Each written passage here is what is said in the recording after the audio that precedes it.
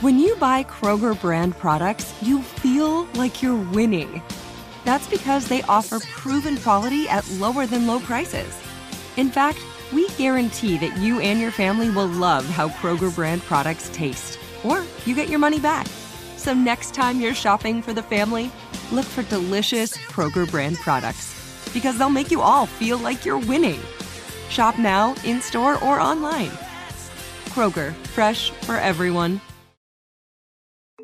The weather is getting warmer, so it is time to say goodbye to your jackets and heavy sweaters. Hello to shorts and tees. If you are anything like me, you have this urge around this time of year to completely overhaul your wardrobe, but ideally you want to do that without spending a fortune. Luckily, I found Quince. Now I've got a lineup of timeless pieces that keep me looking effortlessly chic year after year. They have these amazing European linen dresses, blouses, and shorts from $30, washable silk tops, timeless 14-karat gold jewelry, and honestly, my new favorite pair of summer sunglasses I got from Quince. Get warm weather ready with Quince. Go to quince.com/noble for free shipping on your order and 365-day returns. That's QUINCE.com/noble to get free shipping and 365-day returns. Quince.com/noble. Welcome to Noble Blood, a production of iHeartRadio and Grim and Mild from Aaron Mahnke. Listener discretion is advised.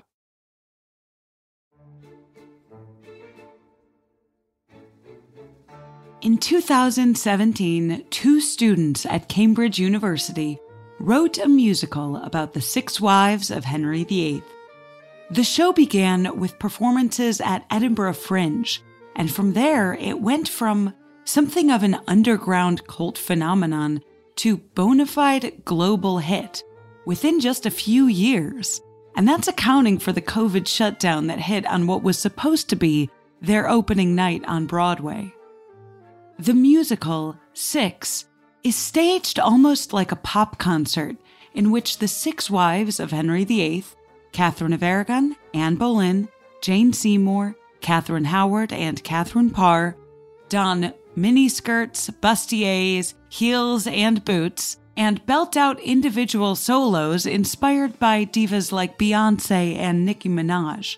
It's a loose interpretation of history.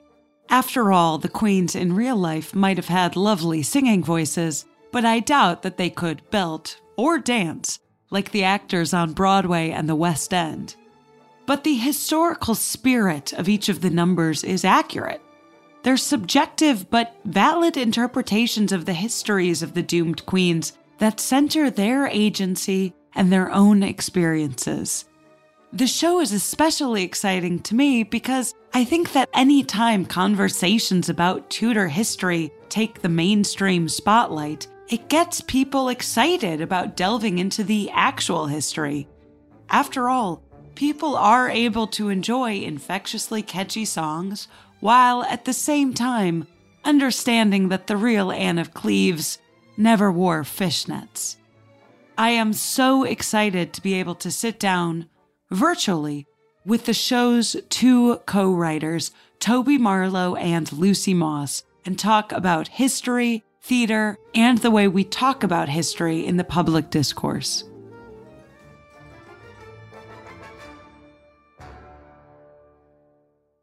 The show came about when we were in our 3rd year of uni, and the university's Musical Theatre Society wanted to take an original musical to the Edinburgh Fringe Festival. And I applied to do that with not an idea for a show, but the kind of criteria for the show that I thought would get me the gig of writing it and not lose the society money, which is basically having a show that had famous subject matter, because so people would, look at it and go like, "Ooh, that's something I recognize." Something that had pop music, because it's the best one, and something that played around with the form, and so the songs came about in an interesting way, or a natural way, as opposed to breaking into song, because that can alienate people from musicals sometimes. And also something that had a majoritively or all female cast, because there were lots of conversations happening at the time, amongst our friendship group and in the media as well, and in our degrees about representation particularly, like, you know, of women in musical theatre and the kind of songs that they get and the kind of roles that they get and how often, or like the meaty, funny, charismatic parts are usually for boys. And so, you know, thought it'd be a good opportunity to like redress that and give our amazing, talented friends some fun songs. Anyway, they gave me the gig and they were like, okay, come up with an idea. And then I was like, okay, what's a famous group of women? And it was Six Wives of Henry VIII was the first one that came to mind. And then it was, okay, what's like a way of fitting that into an hour at the Fringe with pop music in a way that the song has come about in an interesting way. And then that's where the pop concert idea came from. And then the second I came up with that, I called Lucy and I was like, I've got this wacky idea for a musical to take to the Edinburgh Fringe. Do you want to write it with me? And Lucy was like, yeah, okay. Sounds a bit crap, but let's give it a go. What were your experiences or knowledge base when it came to the Six Wives of Henry VIII before you began writing? I'm sure in the UK, you probably learn a little bit more about it in school than we do in America. Yeah, as you say, in the UK, it's the kind of thing that you, at various points in your school career, will be kind of taught about Henry VIII and his six wives, and everyone will know divorced beheaded died, divorced beheaded survived, and kind of knows about Anne Boleyn being beheaded. So it's sort of like a big like cultural moment, but it's also something that I feel like you kind of learn about when you're like 6, and then again when you're sort of 11, and then at some other point, and then you forget all about it by the time you're grown up. So you can only remember the kind of like the key elements of it. And then whenever someone does go, oh yeah, and then it's sort of like there was like a breaking away from the Catholic Church. I was like, oh yeah. So it's sort of stuff that people kind of like remember on some level, but it's not kind of like, you know, right at the forefront for everybody. Lots of people are massive Tudor fans, but especially for myself, I didn't really know like loads about them as individuals, or I couldn't really remember exactly what their significance was. However, at the time I was studying history, and I was actually looking a lot at early modern German visual culture. So kind of all the Hans Holbein stuff that's in the show was kind of what I was focusing on my degree, and also kind of feminist revisionist history of that period. So I was quite familiar with the Reformation and the kind of like cultural background and the sort of historical background of that time, and especially in terms of the sort of like scholarship that was happening at the time of writing in regard to that period. But it wasn't really anything to do with British history and the Queens for me. You know, each of the queens in the musical have such a distinct personality, and their song is such a distinct style. Which was hardest for you to write and which was easiest? Which came most naturally? Ooh, that's a good question. With some of them, there were like parts of it that were really easy to write and then parts of it that were really hard. And I feel like maybe the song Get Down answers both of those things, because the verses that came out like the quickest that we have written something, and it was so fun and enjoyable. We knew exactly what the vibe was going to be, and we were like brainstorming these stupid puns and lyrics and rhymes, and then it all like came out really, really quickly because we knew it was going to be her like bragging about her riches. Get Down, if you haven't listened to the musical yet, which you absolutely should because it's available for streaming, and go see it if you're anywhere near New York, is the song that Anne of Cleves sings set post her divorce from Henry, bragging about her life as a single woman. Yeah, yeah. And the verses are her being like, oh yeah, I want to go hunting, you know, eating pheasant, sipping on meal, like all these things. And that kind of stuff was really like fun and came out really quickly. But then the choruses took us literally forever because we were like just massively overthinking it. Okay, we know this message of how like Henry's rejected her and like painted her into a corner, but now she's gonna like, you thought I was this faded flower, but I'm pecked by the roses. But it was just taking forever. And then Lucy was revising like the library, and you like were like, Toby, you said like tricture, profile picture. And I was like, there we go. That's it. Cracked it like an egg. That's it. Literally cracked it like a goddamn egg. And then from there, it would just, came up with the thing. Do you have any favorite songs? I know it might be like picking children, but do you have like a favorite deep in your heart? I think I have like favorites for different reasons. I feel like as a number and a piece of storytelling as a whole, when you see the show, Catherine Howard's song, All You Want to Do, is my favorite in terms of the synthesis of all the different departments. And also it feels like the place where the concept of it being a pop concert and there being stories told through pop songs, it feels like where that comes to fruition most, because it sort of uses the repetitive structure of a pop song to kind of like mirror this sort of like cycle of abuse and change in perspective that Catherine Howard has through her life. And it also choreographically uses the visual storytelling of something like a sort of Britney Spears concert choreographically to then kind of tell this story. So it feels like that's sort of the best place where storytelling and the kind of concept of it being a pop show kind of come together. But then in terms of like story, I think Get Down is one of my faves because it's like a really positive narrative, someone who got to sort of just like succeed. And it's really fun to sort of be like, oh, you've heard about this woman as somebody who had a really bad time. Actually, the narrative is all to do with like her relationship to Henry. And when you take Henry kind of out of it, he actually wasn't as relevant to her life as maybe she was to his. You get to see a really positive narrative be told on stage. But then musically, it's like, I Don't Need Your Love is, you know, when we were writing it and you kind of were like, oh, I've got this like voice memo of this thing. I was like, oh, this is my favorite song. It's always going to be my favorite song forever. So yeah, I don't know. I want to talk a little bit more about the Catherine Howard song that you mentioned, All You Want to Do, which is so brilliant and I think recasts Catherine Howard, who's sometimes dismissed even by historians just as sort of this frivolous girl who flirted and maybe deserved the fate of beheading that she got. But I think it was so powerful the way that you recognize and reckon with the way that she was sexualized at the time, but also the way we sexualize Britney Spears as a 16-year-old. Was it always your intention or reinterpretation to approach the subject matter that way? Or were you surprised the more you delved into the actual history? Like when you were learning about the history, were there aspects of her life that you were surprised to learn about? I think there were definitely aspects of all of their lives that we were surprised to learn about, especially because we didn't know much about them beforehand. But I have to say, I think that the idea of like redressing a historical wrong or redressing an imbalance or giving back the microphone to people who have been kept out of the spotlight for so long or whatever, that was kind of at the center of the show and the idea of the show before we even decided, you know, before the Six Wives was even the thing or before it even was about them. It was kind of this thing, as Toby says, we were sort of being like, you know, Toby applied with this criteria of being like, I want to do a group of like women kind of like taking the center of the stage because we were talking so much about marginalization of women's voices at the time. And similarly, both of our degrees, like everything we were writing about was this kind of how to like redress who's been like written out of history, what we think of as like important narratives, or not just history, whose voices we haven't been listening to. So I think that honestly, probably we like came to the subject of it with that intention without actually having ever engaged with what the preconceptions were, if that makes sense. Mm-hmm.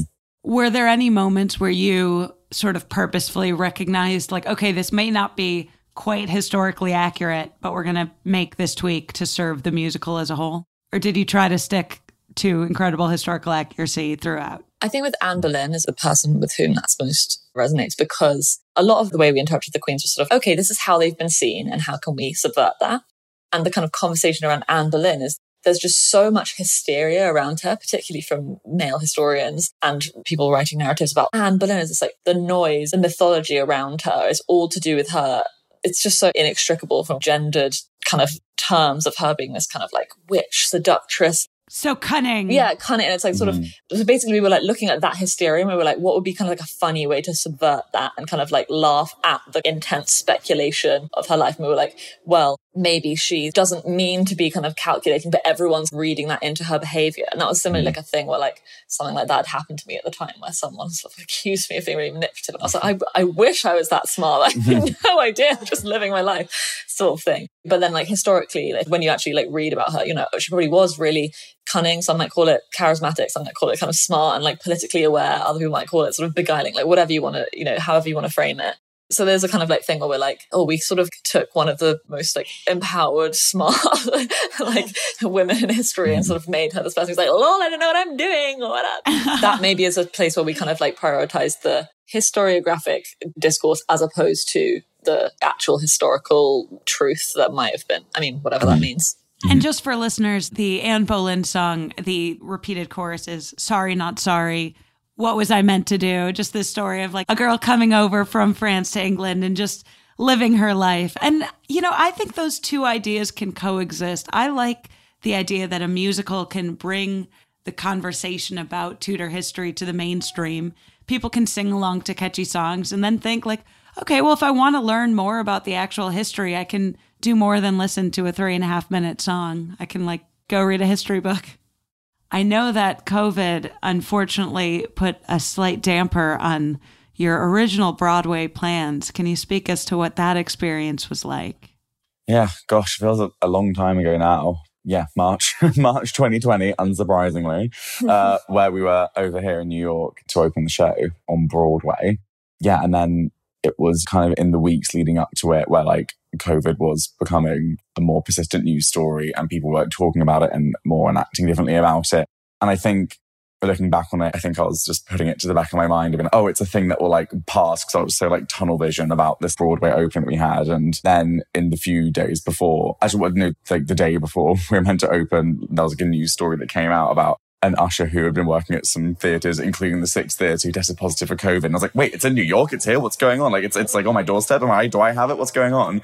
And then that was like 24 hours of like, are we going to open the show? We're not going to open the show. Like, what's going? Do we have the power to not? Like, blah, blah, blah. And there's like all these things. And then we were just told to like go about our day as if we were going to open. Meanwhile, like all the producers and all the people were having like 100 meetings, all the different Broadway leagues and mayors and various things. And then about like an hour and a half before we were meant to go to the red carpet, we found out that New York was shutting down that afternoon and all the theatres were going dark and we weren't going to have our opening night.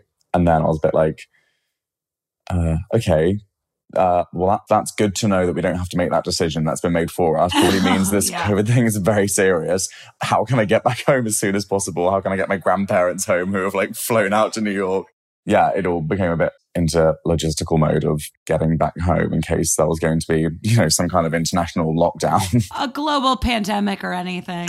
Yeah, so... Lucy, is it true that you were in a car hearing about it on the radio as it happened? It's absolutely true. I was in a cab going to get my hair done, and Governor Cuomo came on the radio saying, and then this was about like 2 o'clock or 1 o'clock or something, saying from tomorrow at 5 p.m, all meetings of over 500 people are going to be closed down. And I was like, okay, so we're going ahead. Then it was like, except for Broadway, which will shut from 5 p.m. tonight. And I was like, okay. And I actually got out of the cab and then was like, oh, I guess I don't need to get my hair done. Got back into another cab and went. Oh my God. I think also people maybe don't understand, like, what was the process like going from Edinburgh Fringe to Broadway, which, spoiler alert, you did eventually open.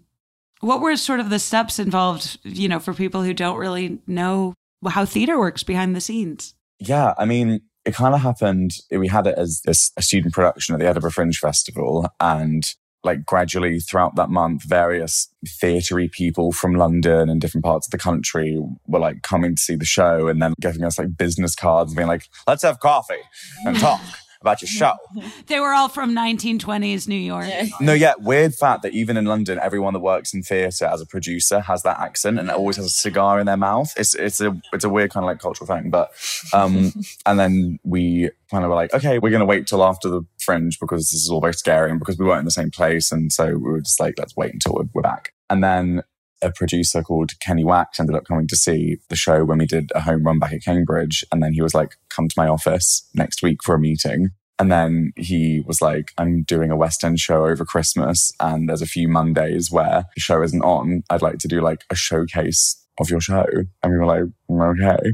And then he kind of joined forces with some other producers that we've met. And yeah, so then we did these showcases in this West End theatre. And that was kind of like the biggest jump, was going from doing a student show at the Fringe to then a few months later doing this like showcase production at a West End theatre. Where we like got paid. Where like people were being paid to do it. Yeah. It was bizarre. And that's the kind of like the major leap that happened, I guess, because that went well and was well received. The producers were like, let's make an album. We're going to make an album. And it's going to be huge. It's going to be huge. It's going to win the Grammy. And then so we did that. And then that kind of was also us preparing to do a first professional UK tour. And then that ended up going to London for a bit. And then it was well received there. So then it went back to London and kind of set up shop in a theatre there called the Arts Theatre. And then from there, we then went to America and started the Chicago production. Then also a UK tour happened. And then it went out into cruises. Then it went out into Australia. And then it all kind of like gradually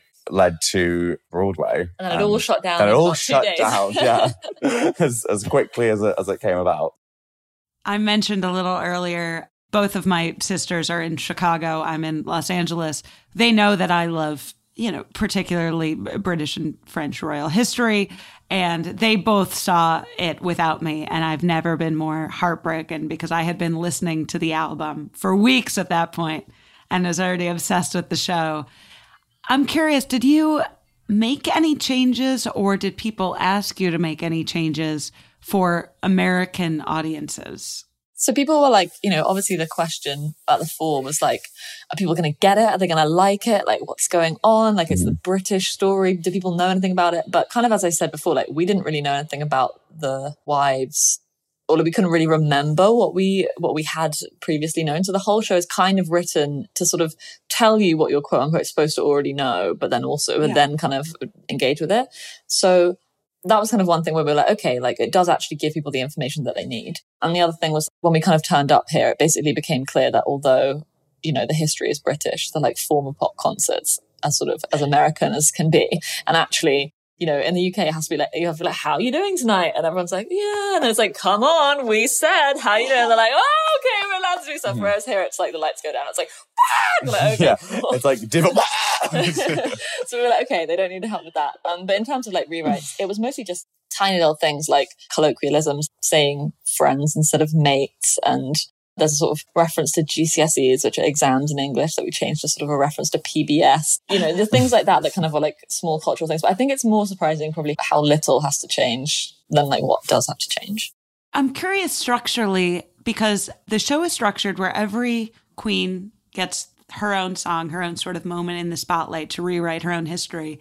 And then you have one song where you discuss and explain Hans Holbein, the painter, going around and painting the princesses of Europe to present the portraits to Henry VIII. What was the decision like to break form for, that song is a blast. It's one of my favorite songs in the show. But what was the decision like to say, okay, we're going to have these 6 songs and also the 7th song? Well, it's because when we were originally planning it, one of like the first ideas from our first meeting was, oh yeah, we should have like Hans Holbein be a character and he can have his own like fashion house and he can be this like camp German man. Wouldn't that be so fun? Haha, let's drop that down. And then when we were kind of like in the early stages of planning, there were going to be like transitional songs kind of in between their solos, kind of like you might have at a pop concert where like there's like an outfit change or going from different sets or whatever, and there's like transitional moments and some more like group numbers and maybe like some multi-rolling, some other characters, or maybe they're like backing vocalists who are the various children and they have a number about like being kids. I don't know. But like we didn't write that one. It sounds so good. And then we kind of realized that in terms of like, the time of the show and what we had to do, a couple of group numbers to bookend the show and then like each having a solo was kind of like what we had time for. But then it was coming apparent in rehearsals that there was a gap. Something extra was needed. Yeah, we kind of always wanted there to be a group number in the middle, like after the 3, to sort of break up that like monotony of the structure. And we'd also had this kind of like transitional song idea as Holbein that we'd really held on to from the beginning. So whilst we sort of shed those transitional moments, we were like, oh God, we need to write a group number. And we were like, well, why don't we have it be the like Hans Holbein one? And then we were like, and then why don't we make it like a statement about like beauty standards and la la la. Oh, okay, that'll do. Like bash it out, right? In half an hour, off we go. Everyone like do this song, and it's now on Broadway, which is embarrassing. She like wrote it during the rehearsals and just being like, oh yeah, come on, like what rhymes with like inches and kind of thing. And then now it's being performed on Broadway later today, which is so hilarious. I love also the costume choices. I think the costumes are so distinct. They have nods to period details, but they feel so modern. What was that conversation like developing the costumes? Just super fun conversation with Gabby Slade, our amazing designer, just about what the palette of pop star inspirations were going to be, but also like the ways in which we could get Tudor imagery into them. Because the whole thing, as we've said, is like hybrid between like Tudor history and like pop concert. One detail that stands out is that Jane Seymour, her dress has sort of boning that looks like the famous Tudor half timber houses. It looks like Tudor housing. I love that. That's my favorite thing as well. And like people don't pick up on that as much, but I really enjoy that. And also the silhouettes of the portraits, the 2 queens who got beheaded have these like chokers. There's all sorts of like referencey things, but they all kind of are inspired by, they're not like modeled. Actually, what's interesting is early on, we kind of like the initial designs felt more modeled off singular pop stars. And then it sort of felt a little bit like tribute acty kind of vibes. And we were like, that's not, they aren't actually Adele or whatever. They're kind of like a palette of them. So Gabby honed down to make them kind of like have elements of different pop star inspirations to kind of make them, their own identity. I don't know if this is true, but I read, Toby, that you filled in on the West End in the role of Catherine Parr. Is that true? All the rumors are true. Yeah, I did. Yeah, it was this time in the summer of 2019 where there was lots of cast members were like injured and there was like illness going around, even pre-pandemic. Can you believe? And it was getting to this point like a few weeks before where it was like, okay, gosh, like, you know, it's not looking good. So Lucy and the directing team came up with contingency plans of like, okay, well, like if there's people that will do like a version that are like at stalls and we have music stand like this kind of staging if someone can't move their leg or just like all this stuff. And that like the very bottom of this like giant document was like, and if we really can't find anyone else to fill in and we can't do anything else, we'll see if Toby's free, lol, as if, ha ha ha. And then like lo and behold, a week later, I'm like chilling at home and I get a phone call from the stage manager being like, are you free today? And I was like, yeah, why? And she was like, could you come into the West End and play Catherine Parr for 2 performances? And I was like, yeah, just casually on the West End. I know. And I was like, oh my God. And leading up to it, I'd be like, okay, you know, excited about the potential of it. Like, oh, that'd be like a fun day. And then I literally put the phone down. I was like, ah! And then like Lucy was like on a plane. I was like, Lucy, what? And you were like, I'm about to take off. But you know, just like, I was like, I'm so stressed. What do I do? And she was like, I think the cast are going to be more stressed that like the writers coming in to perform with them. So maybe like don't make it about you. I feel like you've been too generous to me. I think I just went, don't make it about you. Yeah. I don't think I was being so diplomatic. Yeah. Did you know the choreography? Well, I knew parts of it, but luckily we did a concert performance. But, you know, I do rock a Get Down dance break. We all like stood in a row, and also like Genesis, who's on the album, she filled in for Anna of Cleves and she was amazing. They put us in like adapted band costumes, had these like tight little leather short shorts, and just like inappropriate for the first couple of rows.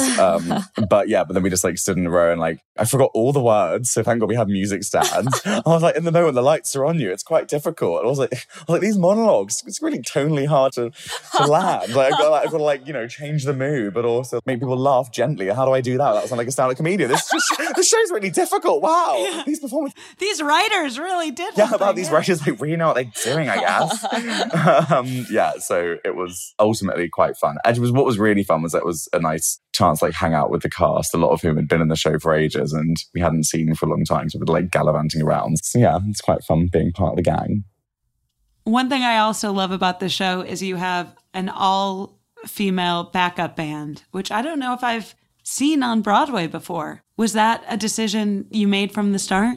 Yeah, big time. As soon as we were able to have band on stage, when we first did the kind of like production of it that we wanted to do, it was like right at the forefront because, you know, in the same way that at the time women were sort of underrepresented on stage, female musicians especially was super underrepresented. So we were like, let's make them part of the show and put them on stage so that you can really see the like talent that's happening. These kind of like incredible musicians who are owning it.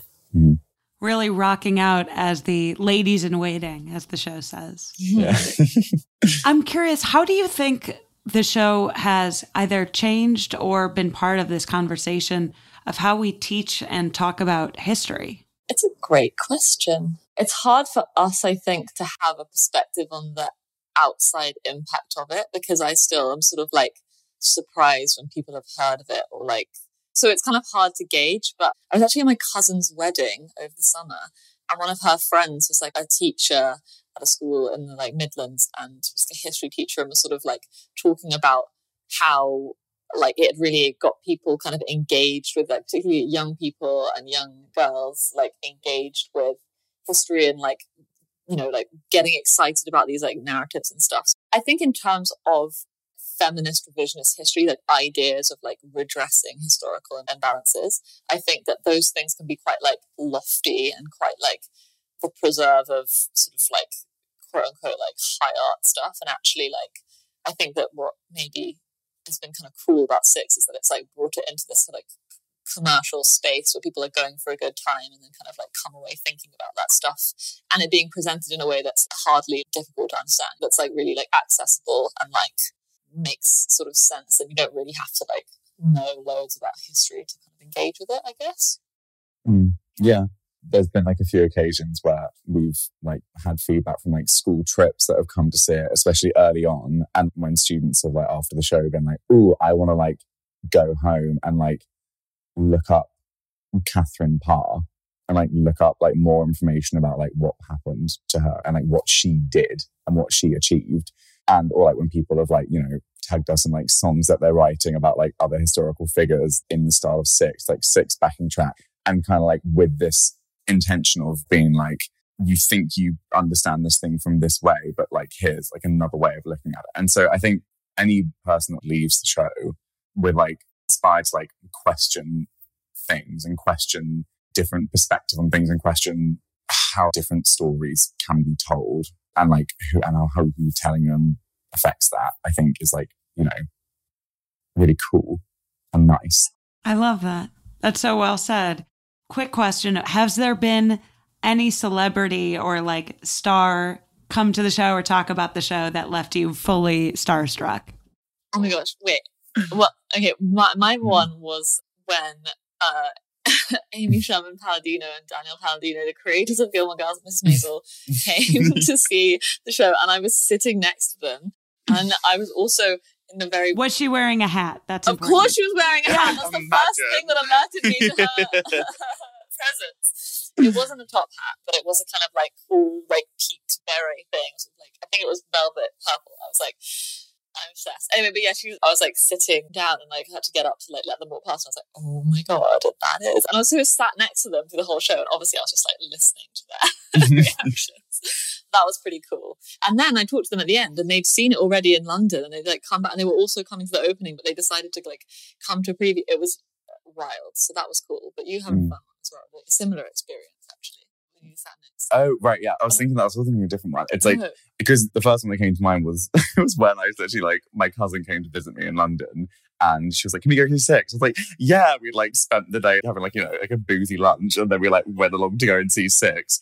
And then she like walked into like our row, like got our tickets, like walked and like sat down. I like looked to the left of me and it's RuPaul. And I was there like sobering up like, oh my God, I'm next to RuPaul, he's watching Six, what's going on? And then like, and that was really wild. Did he seem to have a good time? I think so, yeah. Yeah, and like did pictures on stage at the end and right. Yeah, really, really sweet. But yeah, what was really cool was when Tim Minchin went to go see it in Australia.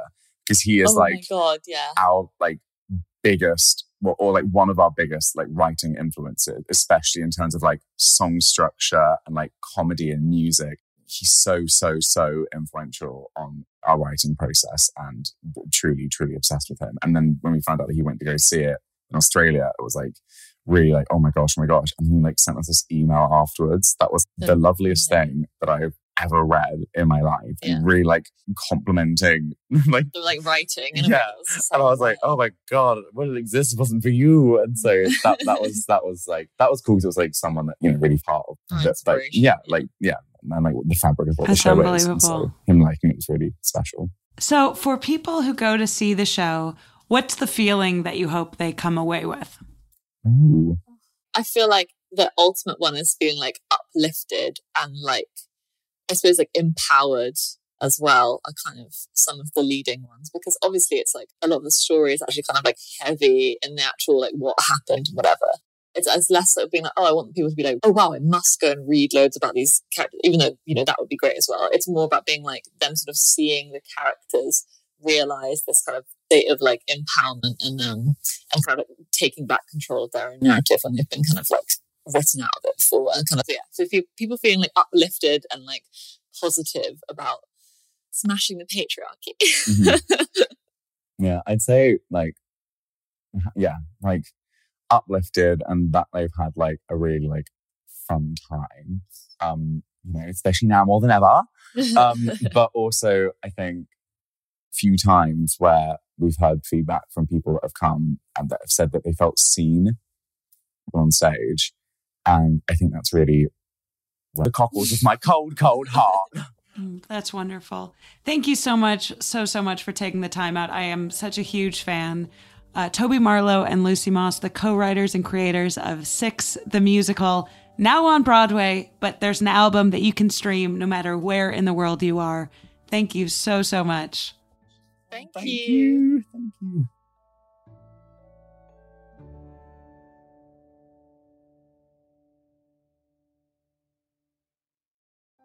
Noble Blood is a production of iHeartRadio and Grim & Mild from Aaron Mahnke. The show is written and hosted by Dana Schwartz. Executive producers include Aaron Mahnke, Alex Williams, and Matt Frederick. The show is produced by Rima Ilkayali and Trevor Young. Noble Blood is on social media at Noble Blood Tales, and you can learn more about the show over at noblebloodtales.com. For more podcasts from iHeartRadio, visit the iHeartRadio app, Apple Podcasts, or wherever you listen to your favorite shows. Live Nation presents Concert Week. Now through May 14th, get $25 tickets to over 5,000 shows. That's up to 75% off a summer full of your favorite artists like 21 Savage, Alanis Morissette, Cage the Elephant, Celeste Barber, Dierks Bentley, Fade, Hootie and the Blowfish, Janet Jackson, Kidz Bop Kids, Meghan Trainor, Peso Pluma, Sarah McLachlan. Get tickets to more than 5,000 summer shows for just $25. Until now through May 14th. Visit LiveNation.com/Concert Week to learn more and plan your summer with Sean Paul, Sum 41, 30 Seconds to Mars, and Two Door Cinema Club. Live Nation presents Concert Week. Now through May 14th, get $25 tickets to over 5,000 shows. That's up to 75% off a summer full of your favorite artists like 21 Savage, Alanis Morissette, Cage the Elephant, Celeste Barber, Dierks Bentley, Fade, Hootie and the Blowfish, Janet Jackson, Kidz Bop Kids, Meghan Trainor, Peso Pluma, Sarah McLachlan. Get tickets to more than 5,000 summer shows for just $25. Until now through May 14th. Visit LiveNation.com/Concert Week to learn more and plan your summer with Sean Paul, Sum 41, 30 Seconds to Mars, and Two Door Cinema Club.